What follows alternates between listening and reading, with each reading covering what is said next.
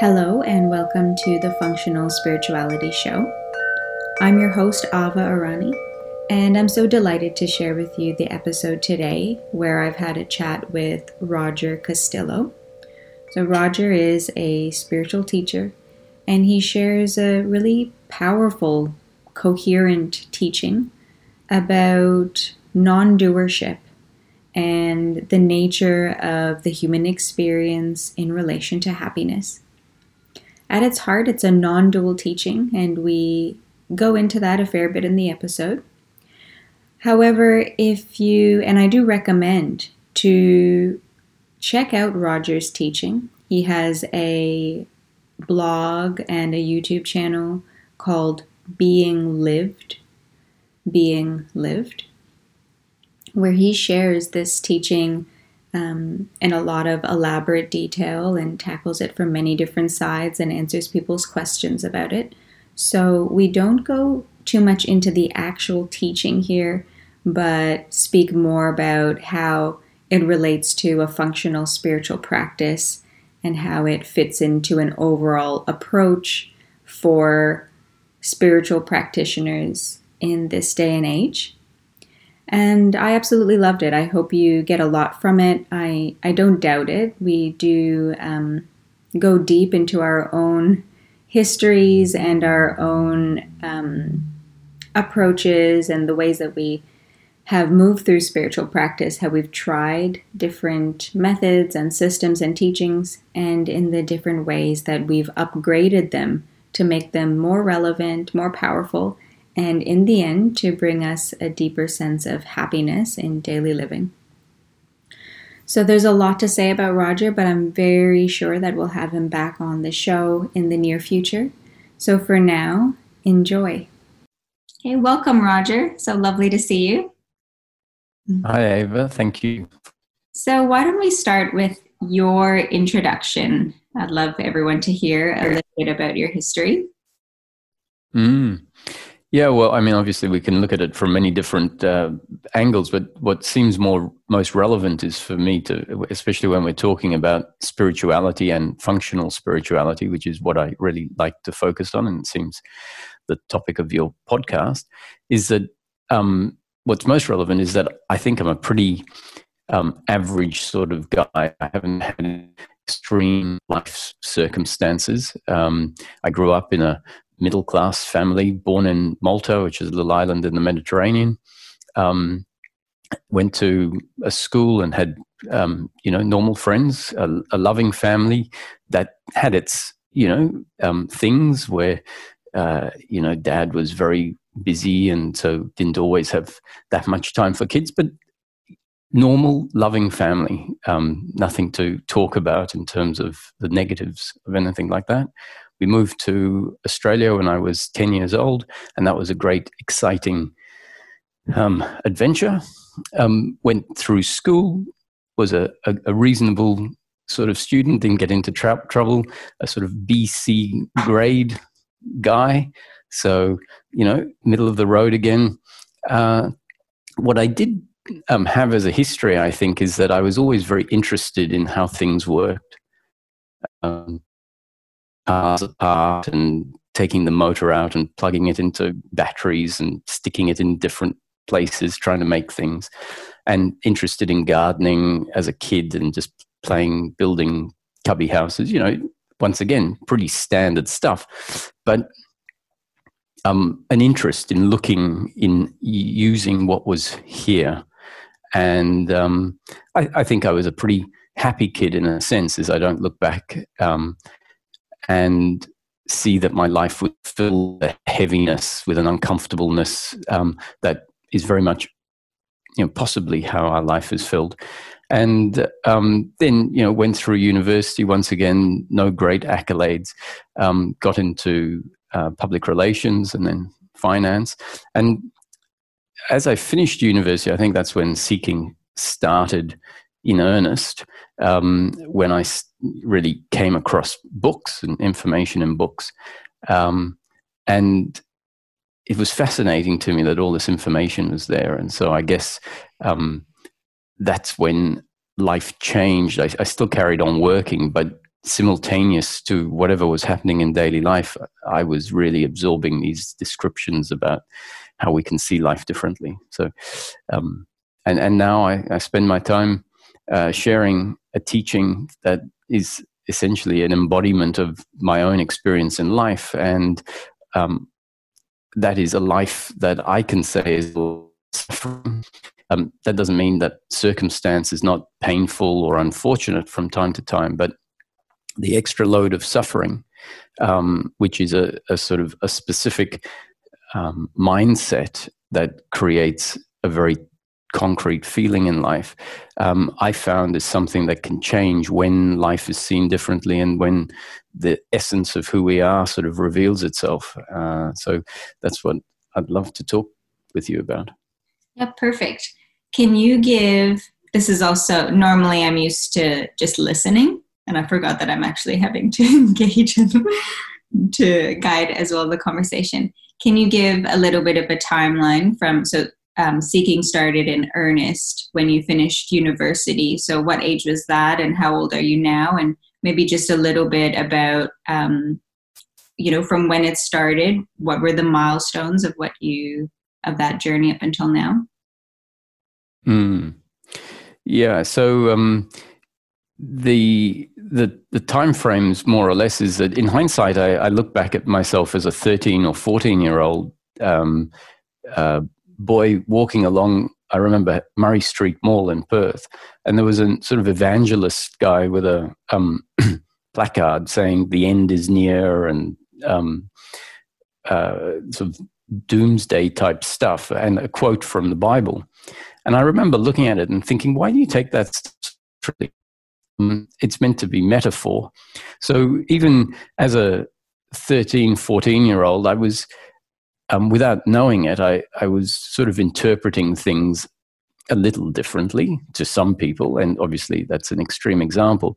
And I do remember that even in my teenage years, there are some circumstances that the way I responded to it showed that I wasn't interested in doing things as they were meant to be done. Not irresponsibly so, but I'd sort of say, well, do we really need to do this? It doesn't seem like it needs to be done, even though it said we should do it. It doesn't make sense to do it. So, I'd often put forward these arguments to my parents, and they sort of said, well, it makes sense.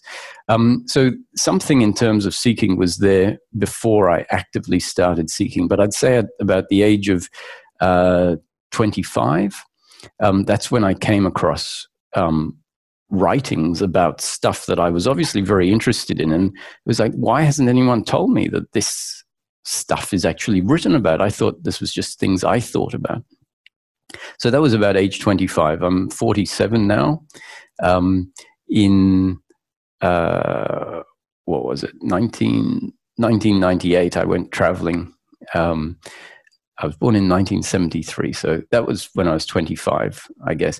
And I remember that my boss at work said, I'm probably going to leave while you're planning on being away. And his client base, I was in finance and investment, he said, you'll get my client base because you're my assistant, and that's going to be significant for you. And I sort of said, yeah, but I want to go on this backpacking trip that I had planned. And so I remember I was very much moving from what I felt like at that point in time. And then a few years later, I came across the non-duality teachings, so around 28, 29. And that really opened up a different way of seeing life, where it tangibly started to feel like it wasn't as real as I had always known it. And that went on for about 5 years, where experiential recognition of the formless aspect of oneself set in. And in 2005, I was lucky enough to land on Ramesh Balsekar's doorstep in Mumbai. And he was the translator for Nisargadatta Maharaj from the teachings of Nisargadatta that are contained primarily in the book I Am That. And that book had such an impact on me. I had read it probably 7 times cover to cover, and each time I was a different person reading it. And when I came across Ramesh on the internet, when I was doing a search for Nisargadatta, and it said he was giving daily talks in India, he was the translator for Nisargadatta, I thought, this is my way of paying my respects to Nisargadatta. So I went over just for 48 hours on a stopover to Europe. So went to Mumbai, had one satsang planned, got there, and Ramesh was not saying anything like Nisargadatta was. He wasn't sharing from the same perspective. He was talking about daily living. And I guess that was the beginning of probably a 3-year integration of all of the realizations that had happened from the non-dual, top-down, esoteric, formless, you are awareness perspective. And Ramesh said, that's not what life is about. You're not meant to live formless awareness. You need to come back down to earth and understand that the transformation is about a practical change that delivers something very practical in daily living for the human being. And at that point, I thought that was the complete misunderstanding of life and who we are, because the previous 5 years was an exploration into you are not the body, the world is not real, you are not a physical entity in life. And so when Ramesh said it's about living as the human being, as a body-mind organism, doing in each moment whatever their circumstance. If you're a father, you have to look after your child. If you're you have a business, you have to go to work. And so for Ramesh to say that, it sort of solidified a world, or seemed to solidify a world. And on one hand, it is solidifying a world, and we need to solidify our participation and existence in this world in a way that I thought was non-complementary to the profound insights that had been shown earlier. So that was a particularly interesting, the pre-Ramesh and then after Ramesh was, I guess, the 2 main phases. The everything is nothing and you are formless awareness was what I received through the teachings of Ramana and Nisargadatta and Wei Wu Wei. And then meeting Ramesh quite accidentally, thinking that I was going to go and immerse myself and thank Nisargadatta. I then found that the teachings went off in a different direction, which was a godsend. If I hadn't met Ramesh and I remained in what were pretty profound realizations about the formless, about awareness, I would be pretty confident in saying I wouldn't be a happy person now. I would be probably a dissociated person. And there's a big difference. It's so lovely to hear that part of your story, which, I obviously knew about, but how significant meeting Ramesh was for integrating your spiritual realizations. When you first started to hear Ramesh's teaching, which was really about how to live daily life, with the guidance of this deeper truth of the non-dual teachings, I remember you saying that, you were a little bit like angry, or were you relieved that there was somehow this completion to the process? Or were you, were you happy with just the non-dual recognition of your formless being? Or were you finding difficulty in how you related to your daily life and your family and your relationships, or yourself and your mind? Or were you just, wish you could have just gone all the way down that path at that time when you met Ramesh? Actually, I feel I did go all the way down that path. And you could keep going, but I don't think you really get anywhere. So the formless awareness path to me is about seeing something, connecting to something. And it doesn't actually deliver peace of mind in daily living. And so that's why, because it's a piece of the puzzle. And so we think I think generally we tend to think, okay, well, I've seen this, I can feel this different aspect of life, but it hasn't delivered something where I can say, this is it. It definitely has delivered a recognition of life that is, I see, this is very significant. But as far as the experience, it always feels like, something's missing. And so my assumption was, something's missing, I need to go deeper into it. It turns out, in hindsight, that something's missing, you've got to come back out of it, but take the connection with you. And so to answer your question, I was quite convinced that I was on the right path in deepening and going into more and more of the nothingness, because given my life circumstance, being that sort of being a solitary person anyway, the exploration of the nothingness didn't really affect my daily living in a negative way. But if I was honest, and there was a sense something is missing, but I was convinced it was because I needed to go deeper. And in the first interaction I had with Ramesh, I was putting forward this non-dual realization, descriptions that were describing this shift in identity, and seeing that life is essentially an appearance, and what I am is formless awareness that is invulnerable, untouched by the flow of life. And so I think Ramesh could sense that it wasn't just me spouting off words, but rather an accounting of my actual direct experience. But what he wanted to know is, and asked, are you sensitive?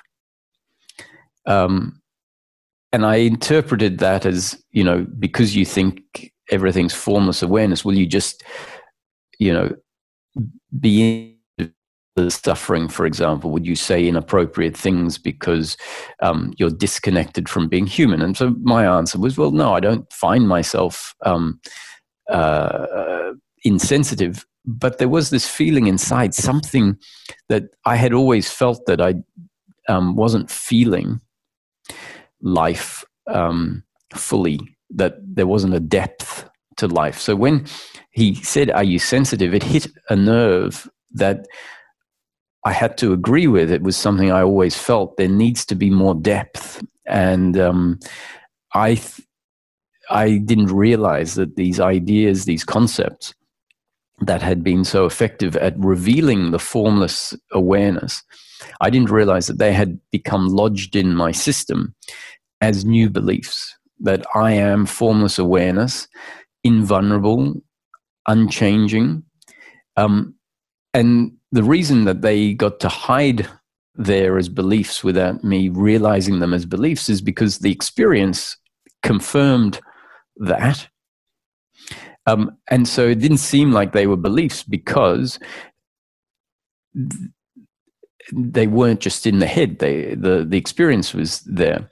But Ramesh kept pointing out the layer of the manifestation, the layer of life experience that was still very much here, but that way of seeing life had sort of overlooked and had diminished the physical aspect, the human aspect, and was only looking at life from this bigger picture, broad point of view where the detail became irrelevant. And so when Ramesh kept saying, but who is speaking to Ramesh? And, my first response was, consciousness is speaking with consciousness. And he said, Roger, don't be ridiculous. Roger is speaking with Ramesh and Ramesh is listening. And then Ramesh speaks to Roger and Roger listens. And, one part of his teaching would agree it's consciousness speaking with consciousness, because that is part of the understanding of oneness and non-duality. But once that's been realized, he's sort of saying, okay, now have you forgotten? Have you overlooked? Has that realization, is it preventing you from acknowledging that there is still a Roger? And it's as Roger that one needs to live, as Ramesh that one needs to live. And it dawned on me in a particular moment that I have covered over the existence of a Roger with the concept, I am not the body. I am formless awareness, which had turned into an experiential knowing, but an experiential knowing that was now sort of disconnected and underemphasizing and not focusing on an aspect that actually was still very much there. Mm-hmm. So it was a relief, but only in hindsight. At the time, I thought that was not necessary. But at the point when there was this realization, a whole layer of belief fell away. And that was the beginning of me feeling life from the point of view of the embodied human, which is a beautiful thing. Yeah. And it's not that, I am consciousness was just a belief. Like you said, it was an experience for you, but the belief is that that's the completion of this path, Exactly. The wholeness of this path is that I am awareness, and that is all to be pursued, and that will give me the maximum fulfillment in this life, is just realizing that deeper and deeper and deeper.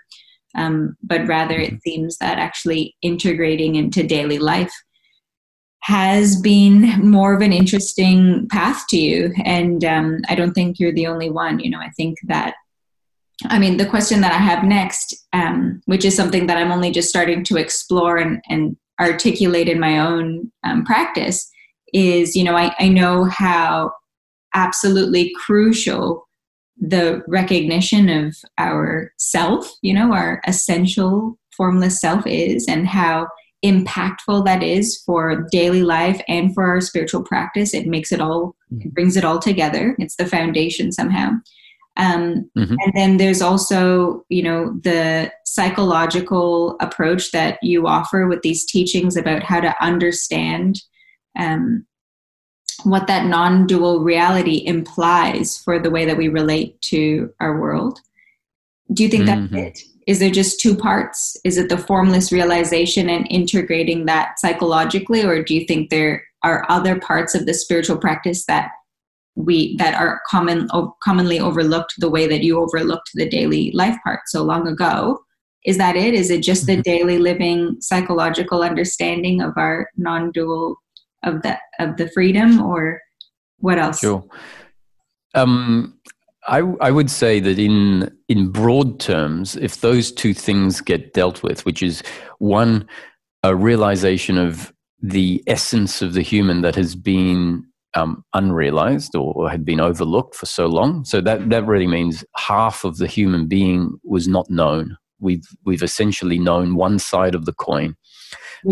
So surely that, go on. What is that one side of the coin that we've been realizing and ignoring the other?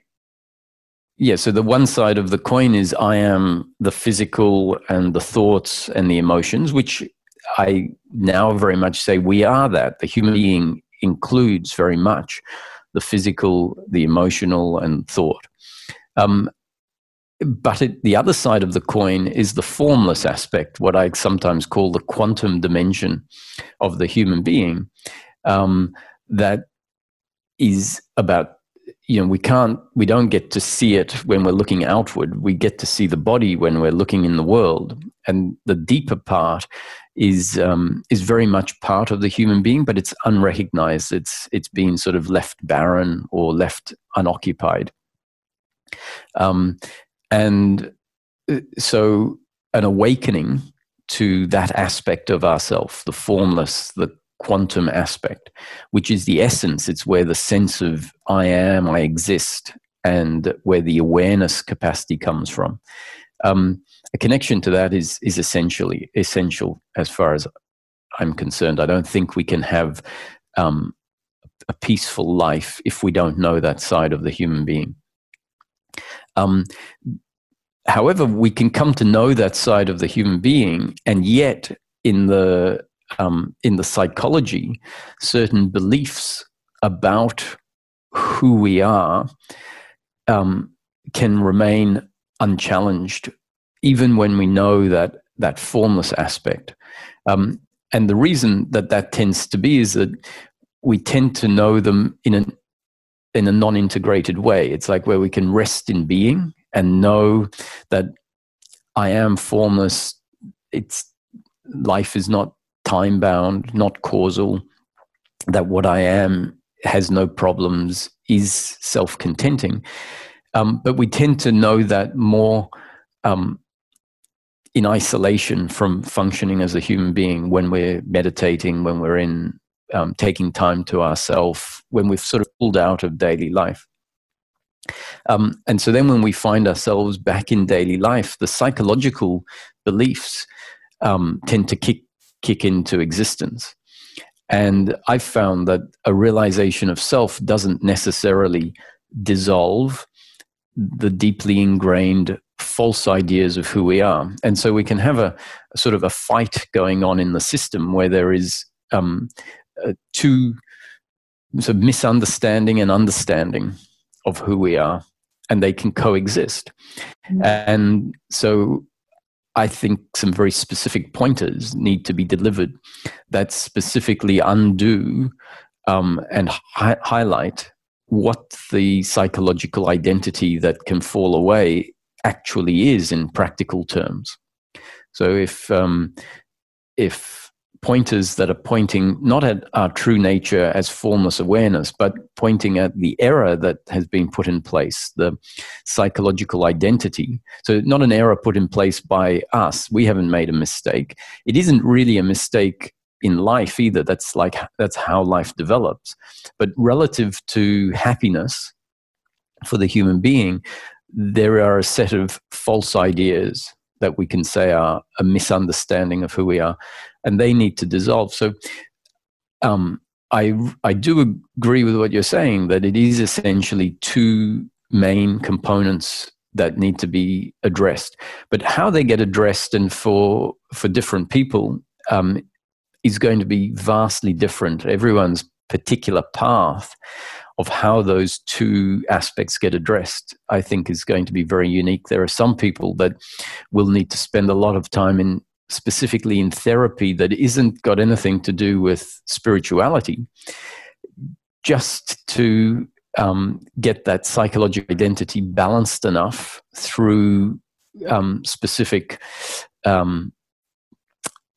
professional techniques that have been developed to deal with certain traumas. And if that doesn't happen and someone comes into spirituality, it may not be the answer for a particular person. And then for someone else with those deep traumas, they come into spirituality, and spirituality, when I say spiritual, I mean specific spiritual teachings, because life is spirituality. Someone else with deep traumas can come in, and the spiritual teaching can actually effectively deal with the traumas, but that's not a given, I don't think. Yeah. And I think at the end you came to what I was thinking about mostly, which is that kind of trauma piece, which is something that I'm experiencing now, like these kind of deeper traumas. And when you say the teaching that you provide, which I don't think we'll go into the depth of it here, and people can access, you elaborating on your teaching, which is, like you said, it's about breaking down the psychological errors and misunderstandings people have in relation to happiness in daily living. Mm-hmm. And I believe that is such a powerful and crucial piece. Yet there is a capacity that's required where people can hear it somehow. If it's not understood, if it's not registered, then that piece mm-hmm. somehow doesn't work, my story, I identify with a completely different story to yours. Like, I feel like I was very disturbed as a young child, sexual abuse from a very young age, and then a lot of different emotional things, and, maybe being of Middle Eastern heritage in North America growing up, I felt some, different other kind of, so now I'm starting to see that I've actually, that there are a lot of deeper rooted beliefs that are deeper actually than just those errors to happiness, things that are even more unconscious and more latent. And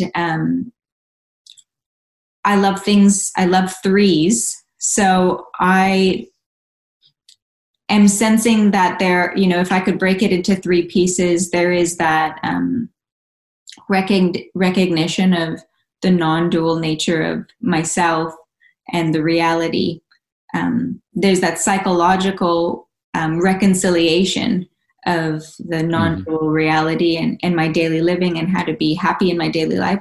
And then there's something else about being with these fragmented pieces of myself and, being with the pain of the individual, the collective, these really unconscious pieces, which I feel are actually getting more, like they're getting more and more weighty as time goes on. The pain and the suffering on the planet, which, if we think about our different parts of our brain, it really hijacks that part of our brain that could process and listen to the teaching that you share, the predominant teaching that you share.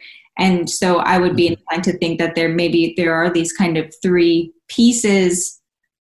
Does that make sense? What do you think about that? Yeah, it definitely resonates with me because the teaching is sort of putting forward a notion that we're not, the ones that is making life happen. We're not the one that decides what thoughts we have, what actions we take, that is a bigger movement of life, and we're essentially an instrument, a vehicle through which that story is unfolding. Now, to someone whose system is structured in a way that has been traumatized by outcomes, the system is basically decided that it needs to try and control life.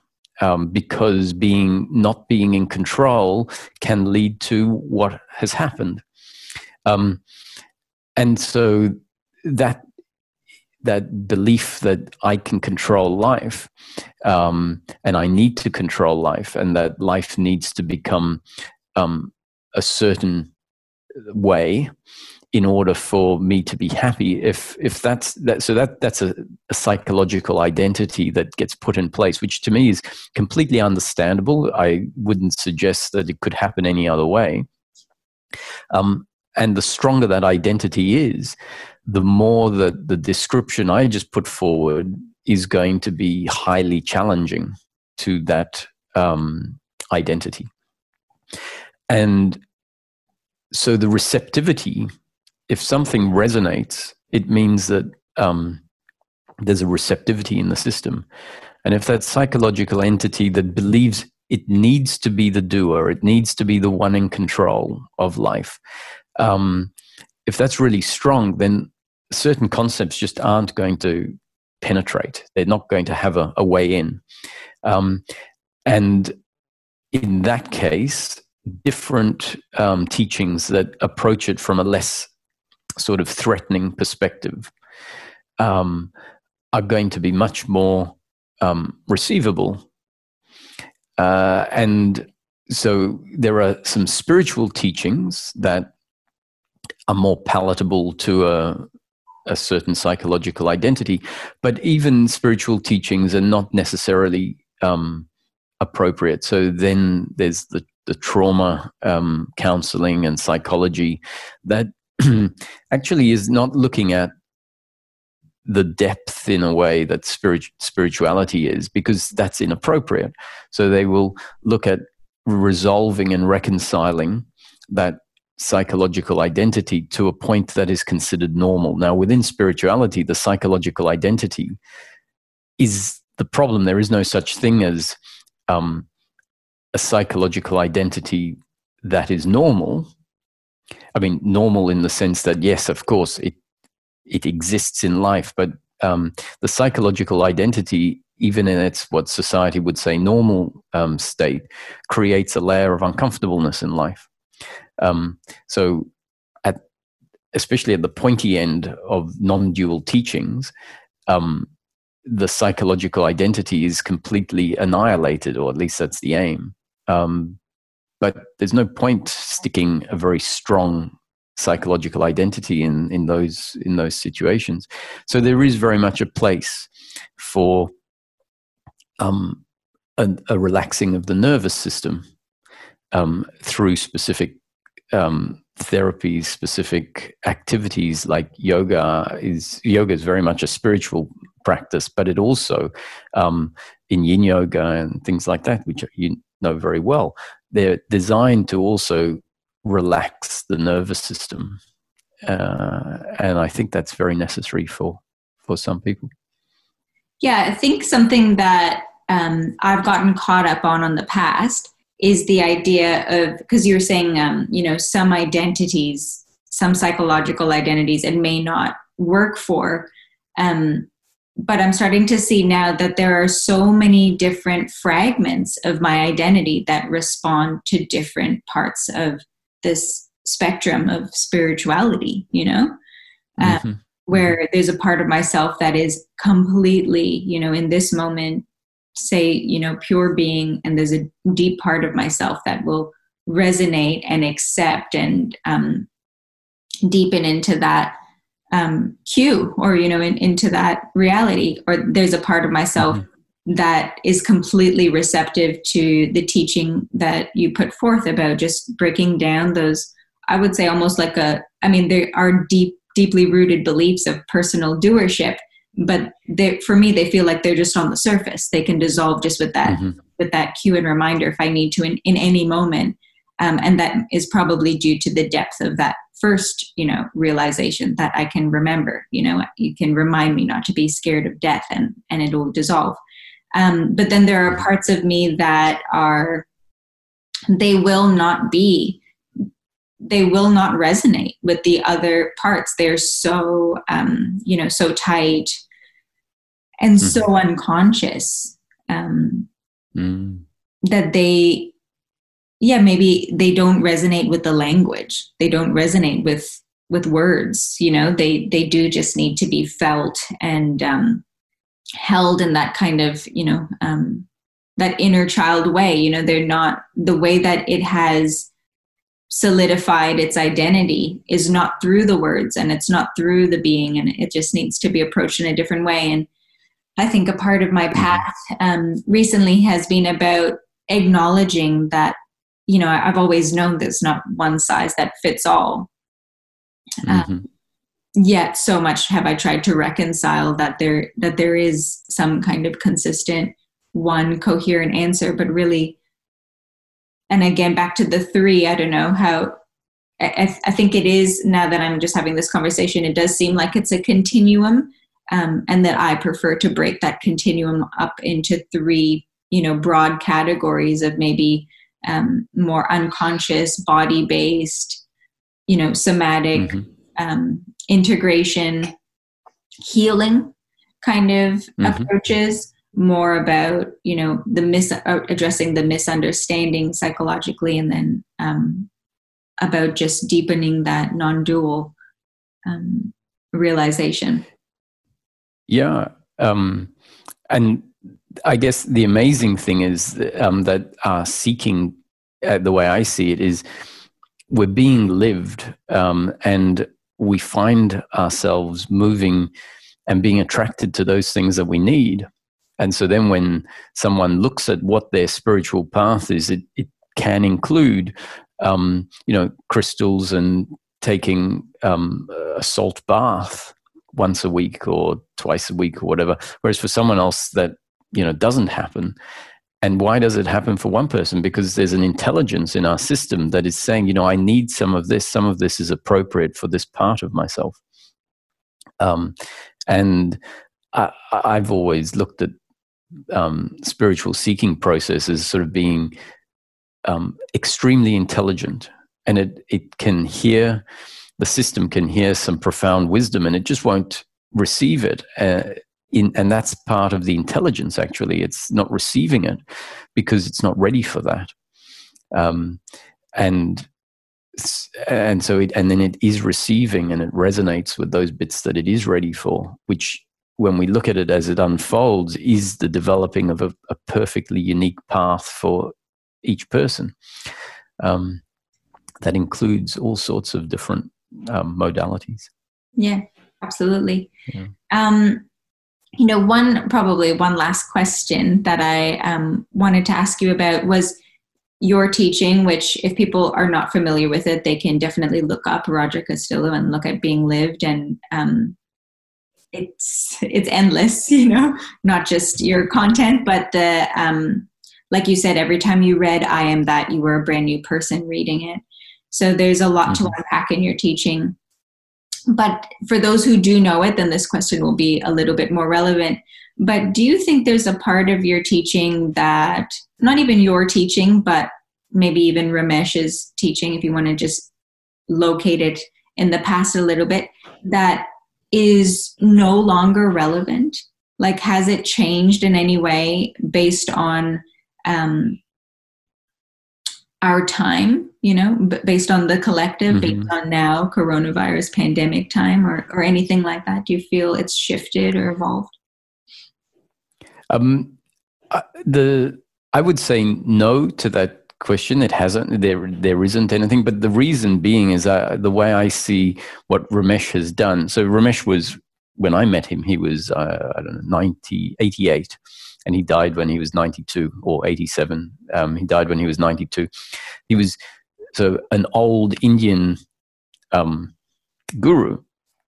However, he had spent most of his life as a senior executive at the Bank of India. And so he had an interesting background and an interesting personality that when he dedicated his life to seeking, when he retired as the managing director of the Bank of India, he said, let me approach this pragmatically, because he'd spent 60 years listening to family gurus and hadn't really got any answers that were completely satisfying. So he said, let me address this pragmatically. He often used to say, you can't be a banker and not be practical. So he applied the same practical observation skills to his seeking once he retired. And the package that he's put forward is a package that came into existence more or less in the current era, not current, but in the sort of late 80s and 90s. So it was still modern times. And it wasn't interested in ritual or tradition so much. A funny story with around even Nisargadatta, Ramana's teacher. Nisargadatta was asked by his students when he was sort of quite frail, and the student said, "What would you like your samadhi to look like?" And the samadhi is the gravestone. And he said, "What do I want a samadhi for? So that dogs can piss on it?" So Nisargadatta was a bit brash, but what it sort of showed is that this teaching is not about tradition, and it's really about, let's keep it real. And even more so with Ramesh. So he took a lot of contemporary teachings like that of Krishnamurti and Nisargadatta's teachings, and has created something that I think is very solid for a movement into the modern era. So I haven't found anything in the teaching that I can say, oh, that doesn't hold true in my experience. Is there anything that's after being added in, just as a Westerner, now having a global audience and being able to reach, people everywhere that have such a, diverse range of symptoms of human experience? Have you added anything in? What I've tended to do, which Ramesh didn't do, is go into the sort of drop-down menus of the main headings.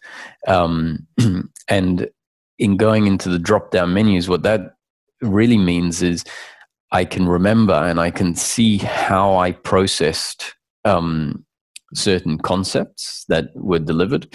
So, for example, one of the types of suffering is referred to as guilt. So the 5 sorts are guilt, blame, pride, worry, and expectation. And so Ramesh would sort of just leave it as guilt. And at some point, it occurred to me through a process of contemplation that guilt includes all of the feelings of lack of self-worth, abandonment. They're essentially, I'm not good enough. I'm guilty of not being a good enough person. I haven't performed up to standard, so I am guilty of not performing up to standard. And so these layers of revelation, essentially, and realizing, oh, that guilt, a word, guilt, refers to these more complex feelings. Now, Ramesh didn't need to go into it because my contemplation went into it. And often I assume, someone's contemplation is going to go into it in the same way I did. But what I do find is that I see that people often do get stuck, and the contemplation doesn't happen. So I have started to include more of this sort of detail. And I guess it can confuse the teaching on the one hand. It can make something very simple seem much more complex because it's being opened up. But at the same time, opening it up can also serve a positive purpose. So that's something specifically that I've done. And also another thing that I've done that Ramesh didn't used to do is I keep focusing on this being aspect, the formless essence that is functioning through the human being. And for an odd reason that I am not entirely sure about, Ramesh doesn't talk about that whatsoever. So his teacher, Nisargadatta, focuses on that as the primary aspect of the teaching. And Ramesh, having gone through that process, I think saw it's actually about coming back and being a human being, and so it doesn't talk about that. But I feel like the two together are a very powerful mix, especially given there are so many seekers that resonate and get so much out of the top-down, non-dual teachings. I think it's nice to be able to keep that thread through the teaching while talking about daily living. Yeah, and for, because your audience is so much bigger than Ramesh's would have been, you can't just assume that, like you, they had spent 5 years reading Nisargadatta. And we've already said that it's important to have that deepening at the same time. And so, but what about like I was mentioning, maybe a third aspect, like maybe something a little bit more, I don't know, body-based or something that is not being, although maybe it is being, really, being in the person somehow, but also not word-based, also not a word teaching, but something that is, I don't know, like yoga or something. Do you feel like that is a necessary complement to what you teach, or can be done, not necessary? Well, I think anything can happen. So I think everyone's path will be different. So there will be some paths where it just happens with one thing. My experience is that there were times when massage, for example, was very important. There was a 3-month period I was in Thailand, and I remember going for deep massages every day, and it was amazing. And it was part of my process. And it was dislodging things on an energetic level. And there were times when doing dynamic meditations, like breathing meditations, Osho style things, proved to be extremely important in terms of moving energies. And there's other times where I had a hands-on healing session that did something. I don't know what it was. And I spent 3 years sitting in a jacuzzi for 3 hours a day. In the morning, massaging, sort of self-massage, deep tissue massage, and the correlation between massaging the body and energies that would come up that were then seen from the perspective of the concepts that had described them as ingrained doership and attachment to outcome. And so this link between the body, where the energy, which is what the beliefs are, in my view, the beliefs are essentially energetic loads in the body, that was essential to shake everything up and to complement and to provide a movement that would then be able, that the intellectual understanding and the awareness could actually land on and see these energies moving after they had been, after some body work. I really do trust, though, that will become very apparent to someone. There will be a feeling like, oh, I need to go and do some group tantra work, for example. That will become very apparent at a certain point in someone's seeking. So I focus less on sort of suggesting what is appropriate in that regard, but rather saying, yes, I suspect that is going to play a role. Yeah. And then I don't know, in terms of expecting or suspecting that, people will come to that conclusion on their own. Just like you said, the way that you elaborate on guilt. Yeah, I think people need more help, without trying to complicate things, but, without people knowing that you had that, 3-year jacuzzi period. They might assume that your process was done entirely through reading and breaking down that intellectual barriers to happiness, when there was this, the body was included, in the process. People hear that, which is they have now. Yeah, and I love walking. I think walking there's something for me, something about walking and processing. So, the intellectual side that you talk about, reading books, the books sort of just gave the information, but it was very much then about seeing, which is, in a way, it is intellectual, but it's a very different sort of intellect. It's applied into intellectuality that says, notice that everything arises within your consciousness. So that starts off as a concept, but we'll never really see that if we remain thinking about it. It needs to be seen, which means the concept needs to point us to the present moment. And so walking through the forest, or walking through Hyde Park. I lived in Northbridge, and so Hyde Park is a park that I'd walk around for 2 hours twice a day in a sort of bliss, or not bliss, but very slow walk where I was appreciating the space in which I arose, the body exists, in which all of the trees exist, and realizing this is within my awareness. And so then we say, well, is that intellectual, or is that so they all sort of, also the lines between them are very blurred. But finding yoga for me was also amazing. Yin yoga that has the same effect on ingrained energies that are locked in the system. That's amazing. So yeah, I would completely encourage people to go to practitioners that are experts in the body aspect, because there's so much wisdom that we can receive from people just by having a half an hour talk with someone. We get a suggestion of something we've never done, and only because of the suggestion might we try it, and then we might find that becomes a lifelong enjoyment. Yeah.